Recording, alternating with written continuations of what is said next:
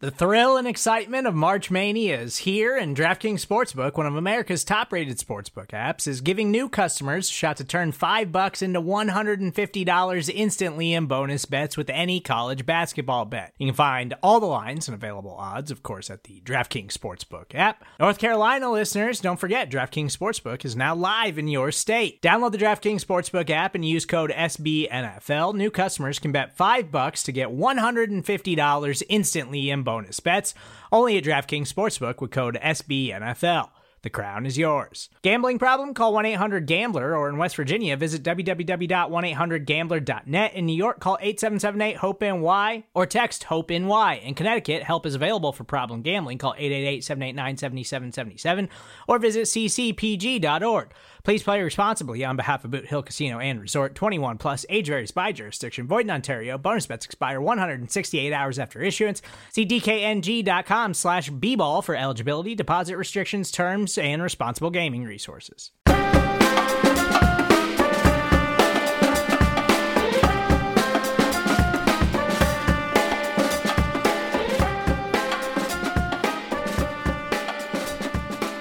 Hello, and welcome to the Big Blue Big Board Podcast. I am Dan Pizzuta, joined here by Chris Flum. Chris, how are you doing today? Yeah, I'm doing pretty good. Starting to get excited for the Combine, which, that's kind of a big deal. Yeah, that's what we're doing today. We are coming to you just right before the Combine, which is going to kick off this week in Indianapolis. That's where all of the NFL is going to be. All the coaches and general managers will be there. But we're going to talk about some guys who we are looking forward to seeing work out. And we're going to just kind of quickly, as we preview, talk about what really matters at the Combine, because it's become this huge thing now where just there's so many eyeballs on it, and we kind of overreact to just about everything that happens. So we're going to try to figure out what actually matters, what you should be looking for when you see the results posted from the Combine this week, and all the workouts and the interviews and everything is a very big part of it. The workouts are the public part, so they are what gets most of the attention. So while we get into that, we can just kind of take a look at what matters. And there are a couple of events that do matter. And one thing that I think there's been pushback on lately is the 40. That used to be like the biggest thing. And then there's been some pushback that the 40 might not matter as much as it used to, or that we kind of overrate it. But I don't really think that's the case. Right now I'm looking at overall graph from Brian Burke, now at ESPN, and is one of the main really founding people of NFL analytics. And he posted this, I guess, a couple years ago now, of just what events matter to each position and which events predict performance for really the first 3 years of a career. And if you look across all of these positions, the 40 is usually the one that correlates the best. That's not saying the fastest people at each position become the best players at each position, but the 40 is a meaningful thing. So while a lot of people are going to say that we take a little too much stock, that might not be the case, because the 40 does matter.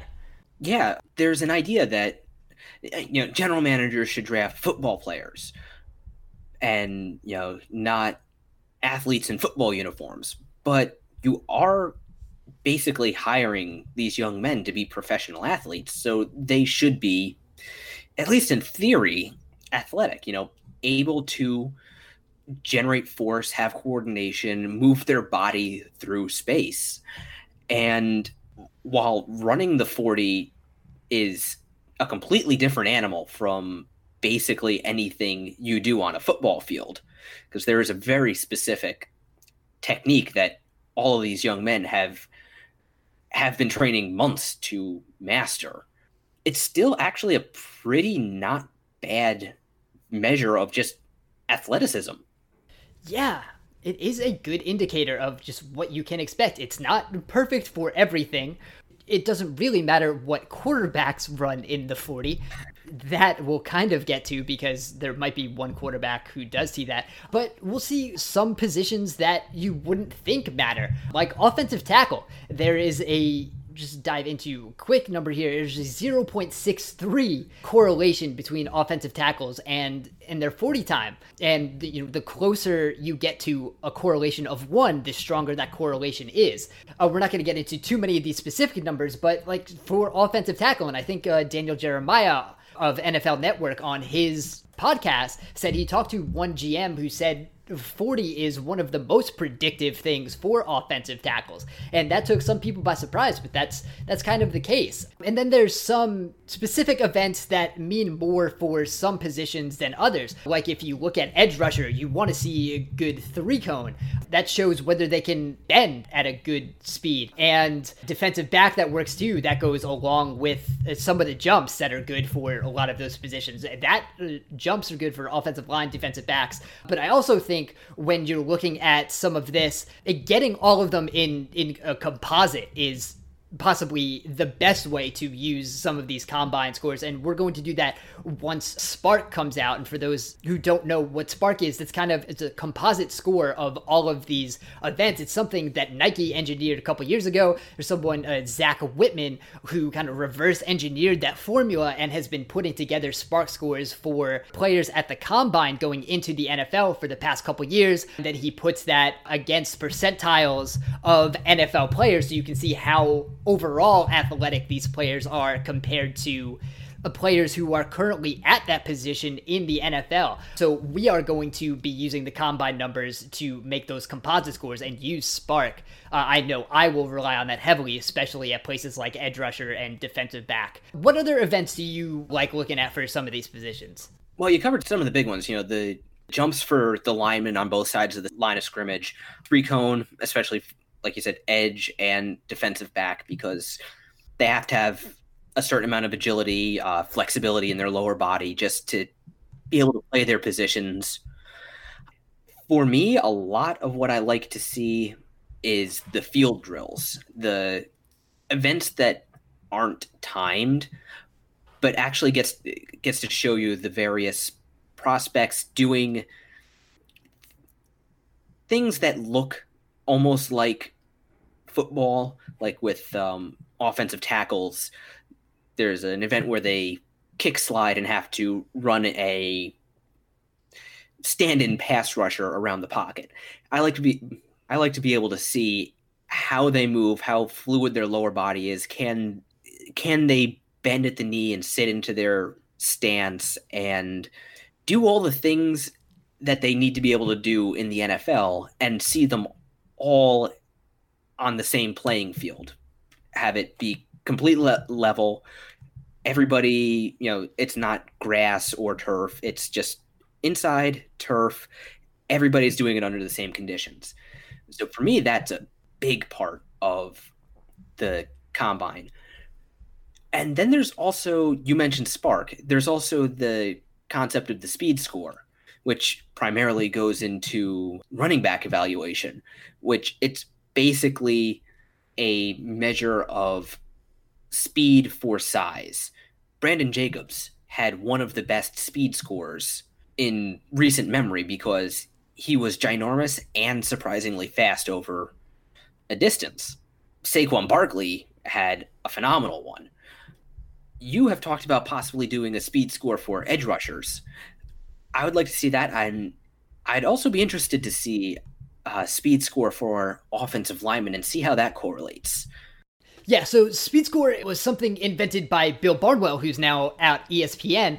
He was at Football Outsiders at the time. Basically a weight-adjusted 40 time that the formula puts like an average time at 100. And then, above 100 is well above average, below is below. Pretty simple there. It's a pretty simple formula that we're not going to get into now, but yeah, it was originally used for running backs because you wanted to see how well these guys moved, and it added a little more context to the 40 time. And when Brian Burke put out this list of what events correlate well, weight and 40 were even stronger correlations for defensive ends than they were for running backs, which is what the original speed score was supposed to measure. So I've been, for the past couple of years, been using speed score to look at some edge rushers, and I think it's worked out pretty well. Like Lorenzo Carter was number 2 in speed score in this class last year, 121.9, which is really good.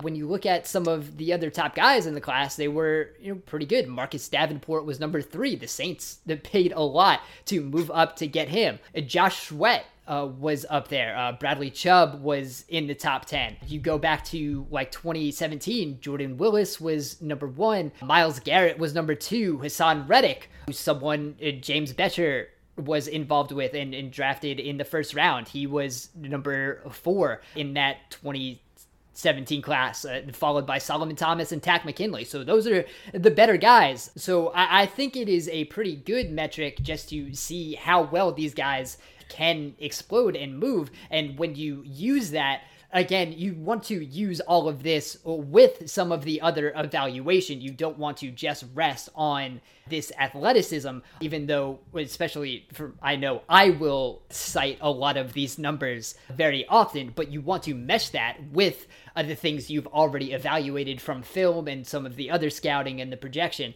And when you put all of that together in a picture, that's what we really get from the combine. Yeah, exactly that. There is sometimes a sense, I think, that people kind of weight the combine too heavily. This player ran a great 40, so he must be great, so he'll be drafted highly. It's not that at all. At least not for any good evaluation. I would say instead that it's like all pieces to a puzzle or just colors in a palette, and it just fills in the various textures and context to get the total picture of who a prospect is, or at least as close as you can come to a total picture. And a lot of times what the combine is good for is making you go back to the tape on certain players. If there's a guy you didn't think was going to test well, and then all of a sudden he's blowing things up, you have to go back and figure, okay, what did I miss? Why didn't he look that athletic on tape? Or, if there's a guy who looks athletic but is just average or has a bad combine, then you have to go and say, okay, did scheme help him out? What was he maybe sick for the workout? What did I miss? Going back a couple years, I think everybody remembers the Giants were supposedly infatuated with Jack Conklin. He did not look terribly athletic on tape. In fact, there was some talk before the combine that maybe he would have to move to guard because he couldn't move well enough to stay at offensive tackle. Then he blew up the combine, at least as well as you can for an offensive tackle. And then everybody goes back to tape and realizes, okay, that he was actually quite athletic. It was just there were some, we'll say, hiccups and hitches in his technique where it was actually that athleticism that allowed him to recover from them and still be a functional tackle. Right, and that's basically all this is doing, is just adding some context. And in terms of some players, it's very needed context, especially when people are looking at some of this college film and maybe you're not looking at the greatest quality of competition they're going against, so you don't always have a great idea of how well they're moving relative to everyone else or what they're going to see at the NFL level. And that's what this gives us. It just gives us that context all in the same kind of vacuum that you can judge against everyone else who has done it. That's why the combine events have not really changed in forever, because they want to keep that context between everyone who has ever passed through those events. So while we do that, let's jump into some of the players we're either excited to see or we want to answer some questions about as we get to the combine. And I think we have about 4 each we can just dive into quickly. I think there's one we have to start with just because we almost have to start with him.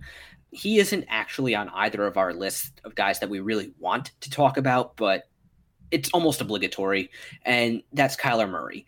You know, we've both said we don't particularly give a damn how tall he is and how much he weighs, but if he happens to come in and measure at, say, 5'10" and over 200 pounds and still runs the 4.3 40 he's supposedly capable of, the internet is just going to explode. NFL Network will basically be on fire. It will be inescapable. So I kind of just have to bring him up just to, I won't say get out in front of it, but it will be something pretty much everybody will be talking about by the end of Saturday, one way or the other. Yeah, this might come as a surprise to frequent listeners of this podcast, but I don't really want to talk about Kyler Murray. There's not a lot that Kyler Murray can do at the combine that's going to change my evaluation of him. I think you can see from the film, his height is really not a problem. He gets around that very well. Even his weight, even if he comes in at 200, I think Peter King on Monday reported that he's around 206 right now, which is great. I know some people were worried about his frame, but if you watch Murray and if you're worried about him being like a mobile quarterback who is going to get hit kind of like Robert Griffin III did when he came into the NFL, Murray, one thing that is great with his baseball background is he knows how to slide. Robert Griffin III did not. He was a terrible slider. So he really didn't have the option of avoiding hits. Murray avoids hits about as well as any mobile quarterback I've ever seen. He is hyper aware of where defenders are. He is consistently sliding to not get hit. So I don't have as many issues with his frame as other people do. And having a bigger frame does not mean you're less injury prone. We've seen Cam Newton just is a tank of a human being, and he has been injured in his career. He has a shoulder injury that we're not totally sure if he's 100% or not. Josh Allen this past year missed games after he got hit, and he is a gigantic human. Ben Roethlisberger has been injury-riddled his entire career. We saw Andrew Luck miss an entire season. He is a big guy. He's basically the same size as Cam Newton. Being bigger does not make you less injury prone, and being smaller does not make you more injury prone. It just kind of depends on your body and how you react. And size does not really matter for that. It's not a strong correlation there. And whether Murray throws or not, I think we've already seen he's an accurate passer. I don't know if throwing at the combine really matters all that much. I don't think you learn much from throwing. I was in attendance one of the first years they allowed actually people to be in attendance at the combine, the year Jared Goff and Carson Wentz came out. And you can kind of tell there was a difference when they threw from the other quarterbacks in that class. But getting like just an overall look and thinking like they were substantially better just from the throwing drills is not totally the case. So as long as Murray's there, he's going through the interviews, I just don't know how much is going to change. And if you're an NFL evaluator whose view of Murray is going to change whether he's 205 or 195, you have to, I think, rethink how you're thinking about what you view as acceptable baselines, because I don't think that changes that much. Yeah, no. And you mentioned throwing, and that, I think the fact that they are putting themselves out there in direct comparison to basically the guys they're competing against for a draft slot and putting themselves in the position where they might look bad but are doing it anyway, to me that just says more than what they actually do throwing the ball, because odds are they're going to be throwing to people they've never even met before. Or if they met, it was in training or in passing. They're not throwing to their regular receivers. So whether or not the ball is completed or if their throwing motion is picture perfect, to me, that's less important than the fact that they're just taking the opportunity to compete.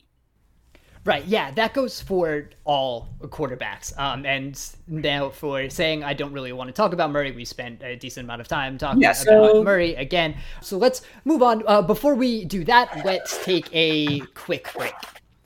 Okay, so we each have a couple guys we're interested in seeing how their combine goes. Whether it's because we're really interested in how they work out, or we just have some questions that might be answered by these workouts. So why don't we jump in with your first guy, Chris? Yeah, my first guy is Jachai Polite, the edge rusher out of Florida. I've mentioned him a few times if you've been following along with my pre-combine depth charts, which are sure to change after this weekend. I had him ranked third behind Nick Bosa and Josh Allen. And my reasoning there is that the purpose of an edge rusher is to get into the backfield as quickly and efficiently as possible. And on tape, it looks like Polite has possibly the best edge rusher tools in terms of first step explosion, ability to bend around the edge and use his hands to keep blockers off of him.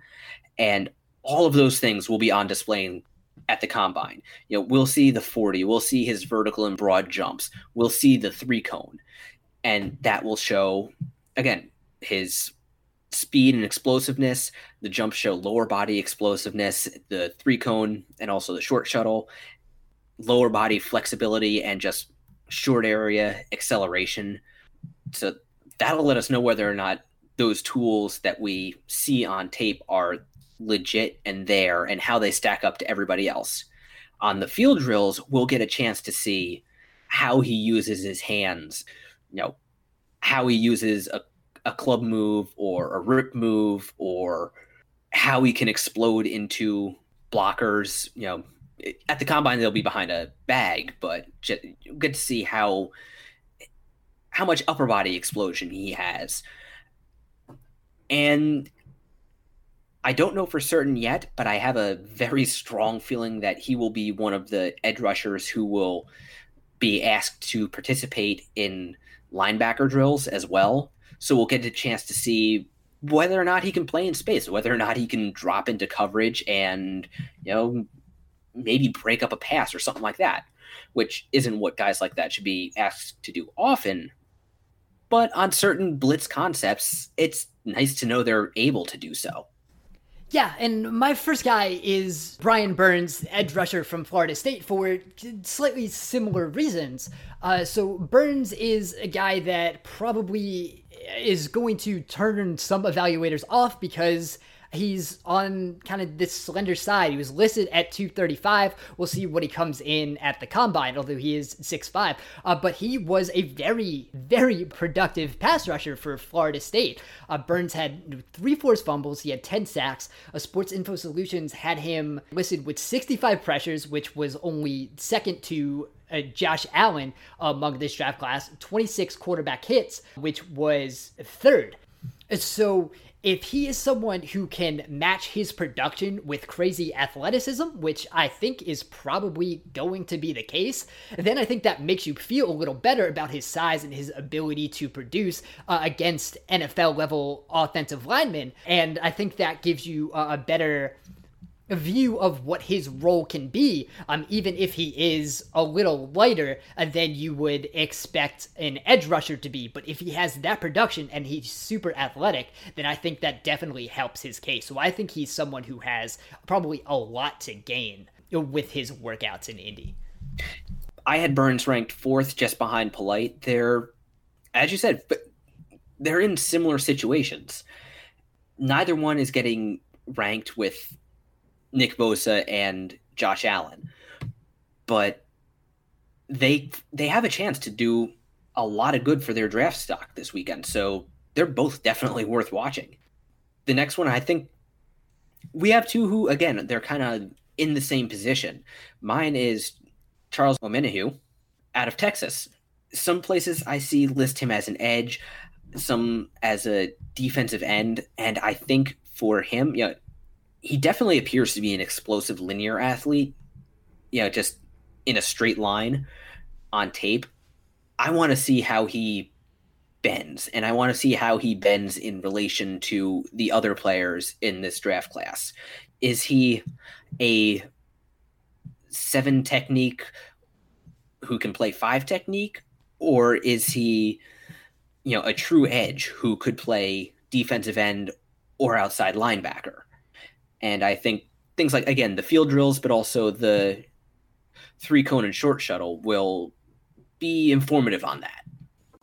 Yeah, I've seen him listed as interior defensive lineman, which would be interesting. He's listed at 6'6", 275, so he'd be, a little light for, the interior, but he can play there and has the ability to rush the passer, 31 pressures, 17 hits. So yeah, it'll be interesting to see what he weighs and how teams are going to view him. And then, how that profile changes. And I think if we now stay in the interior, one guy I'll say slightly interested in seeing, or at least has a lot riding on what his combine numbers are, is Rashan Gary. I've seen views of him kind of all over the place. A lot of people like him as like a top 10 at least a player in this class, but if you kind of watch his film, you look at his production numbers, he only had 3.5 sacks, only 9 run stuffs,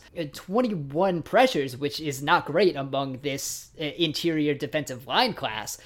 But basically everyone who likes him is projecting him to be a super athlete. And at this point, when you have the kind of film and production going against you, Gary doesn't really have a choice but to have a monster workout at the combine in order for him to be where a lot of people are projecting him to be. So if he comes out and has just an average combine, to me at least, that raises a lot of red flags. So he's someone who I think really has to have a good combine. So that's something that we should be watching, because if not, then it really makes you wonder what his role is and whether he's going to succeed at the next level, especially where he might be taken.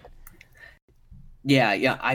I kind of feel like if he's one of those players where if he has a bad combine, it will force people to go back to the tape. And as you said, he was not as productive as he was basically hyped to be. His play does not match the hype, and having a bad combine really could torpedo his draft stock. I suppose it wouldn't be surprising to see a team still fall in love with him and draft him highly, but, I don't know. So why don't you take the last one before we move out of not quite out of the front seven, because you have one more edge you'd like to do. Yeah, so I want to see Ben Banogu's testing. He's a linebacker out of TCU. I took him in the mock draft we did last week. And so he's someone who was a very productive pass rusher, had 63 pressures, which was just behind Brian Burns and Josh Allen last year among edge rushers in this class. He had 30 quarterback hits, tied with Josh Allen for the most in this draft class. But he was asked to play linebacker at the Senior Bowl and kind of move away from edge. But that, again, I kind of talked about this during the mock draft we did. If he is athletic enough to fit the Hassan Reddick mold, that's a similar move Reddick made at the Senior Bowl from edge rusher to linebacker.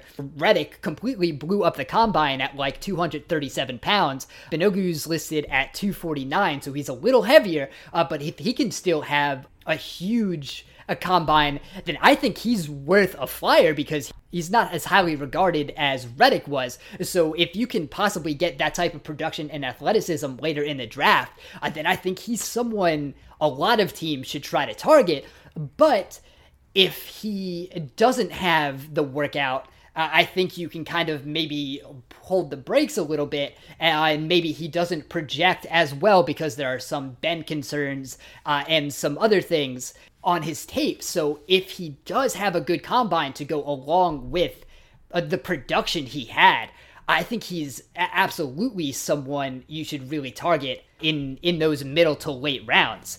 Yeah, and you mentioned our dueling mock drafts from last week. I'm actually surprised neither one of us picked Christian Miller as a guy we want to watch. But with him, I think the questions aren't so much what he can show on the combine field, but how healthy is he because he missed the Senior Bowl with an injury. There was another injury, I believe it was his junior year, and just, why didn't he get on the field more with Alabama? So I think that's more a question of the medical checkups and interviews, which are also an important part of the combine process, but not something those of us on the outside are really privy to. So my last front seven player is Ed Oliver, the defensive tackle out of Houston. He's one of the most highly regarded prospects in this whole draft. If you've watched his anything, he is on the field in shorts and a t-shirt practicing. He is just an absurd athlete. He does things, even if the rumors are true and he was playing at 270 pounds, he still has a ridiculous first step and ridiculous agility, even at 20 or 30 pounds under what you would want for a 3 or 5 technique. But Houston played him at nose tackle a lot, and he was moving centers backwards. So if he was at 270 and doing that, he also has just stupid power. He's one of the players I'm looking forward to watching, just for watching a human who is just on the extreme eastern side of the bell curve of what humans can do. Just watching him do athletic things. But also, the questions with him I have are really related to his hand usage. And I want to see how he does on the field drills, in the pass rush drills, when they're going against the bags. How well does he use his hands? How much of a jolt can he generate?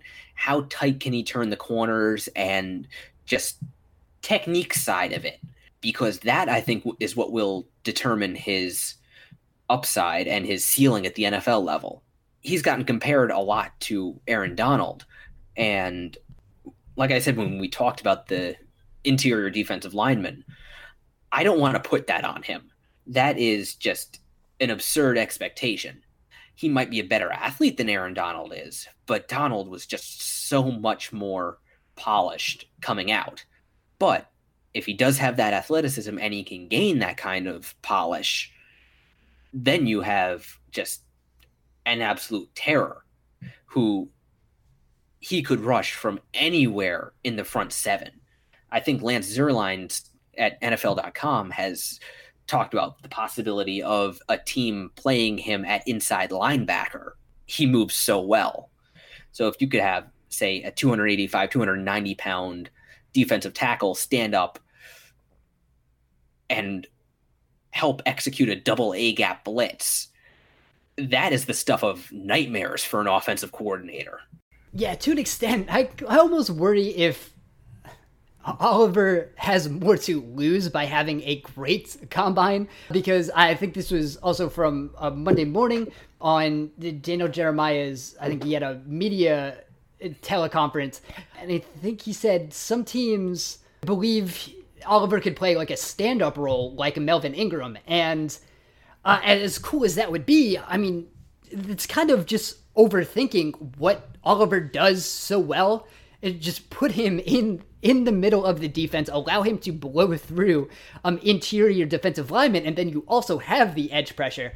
So I almost wonder if the Oliver having a great combine almost works against him in some ways, by just NFL teams trying to overthink what he does well, which should just be putting him somewhere in the middle of the defense, in the interior, let him rush the passer and blow through people there.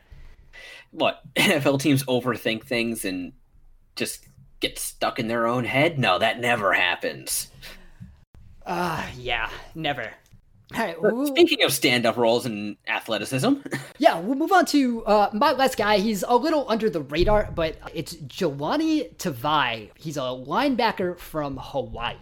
This is not a great off-ball linebacker class. I don't think there's a lot of depth. I think we know the Devin Whites and the Devin Bushes of the world are highly regarded. Mack Wilson probably is someone who has more athleticism than really production on tape. But Tavai is someone who can maybe play a good role in a modern offense. He's someone who should be versatile. He's listed at 6'4", 245. We'll see how accurate that is. He had 5 tackles for loss, 2 sacks, and 11.5 run stuff. That's pretty good for an off-ball linebacker. Per Sports Info Solutions, he only had 14 targets, but only allowed 3.1 yards per attempt on those targets in coverage. So he is someone, if you maybe move him around a little bit and you can kind of play him, he's played some in the slot, and he kind of played traditional linebacker. And I've seen maybe a comparison to Fred Warner, who came out of BYU last year. And Fred Warner is someone I liked a lot last year. He was super athletic. He kind of played all over the defense. He could play that modern coverage linebacker role. So in order for that comp to really work for me, I need Tavai to be as athletic as Warner was.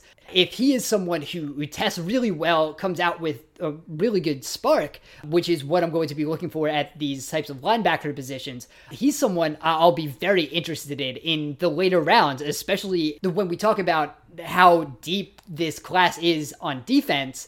That's not really the case at linebacker. And if he's athletic enough, he could be a very good modern linebacker. And that'll be something the Giants do need to look for. Even though they have Alec Ogletree, we know about his struggles in coverage. BJ Goodson, we don't really know how the Giants feel about him. And there's just kind of question marks all over the place. So I think if he tests really well, he should be someone that gets on a few more radars. Yeah, and I think a lot of teams around the league are going to be looking for more of those modern linebackers, guys who, they even 5 years ago probably would have been considered either undersized, maybe even consider them strong safeties and not linebackers, who are 6'2", 6'3", something like that, somewhere around 230, 235, guys who can run and cover. So I think Darius Leonard made a lot of money for guys this year.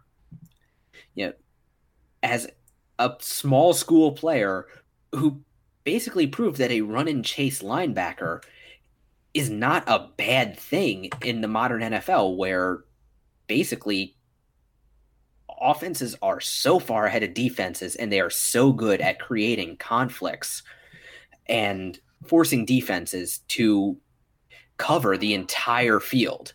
Yeah, that's what you want for your linebackers now. The big, bulky run stoppers are just, they're not the thing they used to be. So you want the guys who can move sideline to sideline, have coverage ability. And that's what's going to make the middle of the defense better. And that's something that possibly Tavai can bring, depending on how well he tests.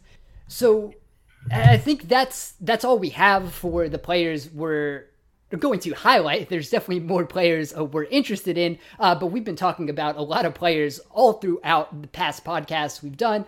We've been writing a bunch on the Big Blue View, so you can find more players to be interested in there. We're going to be back later in the week recapping what we've seen of the Combine, depending on when we record and how much we've seen when we do that recording.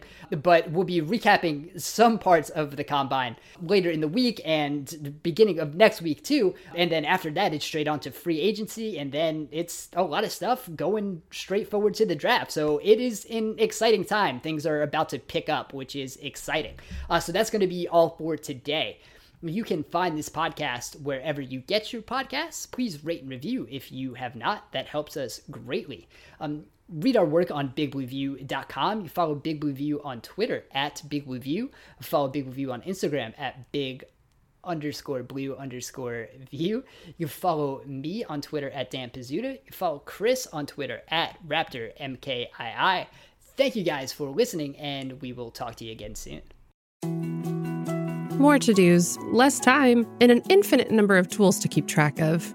Sometimes doing business has never felt harder, but you don't need a miracle to hit your goals. You can just use HubSpot, because their all-in-one customer platform can make growing your business infinitely easier.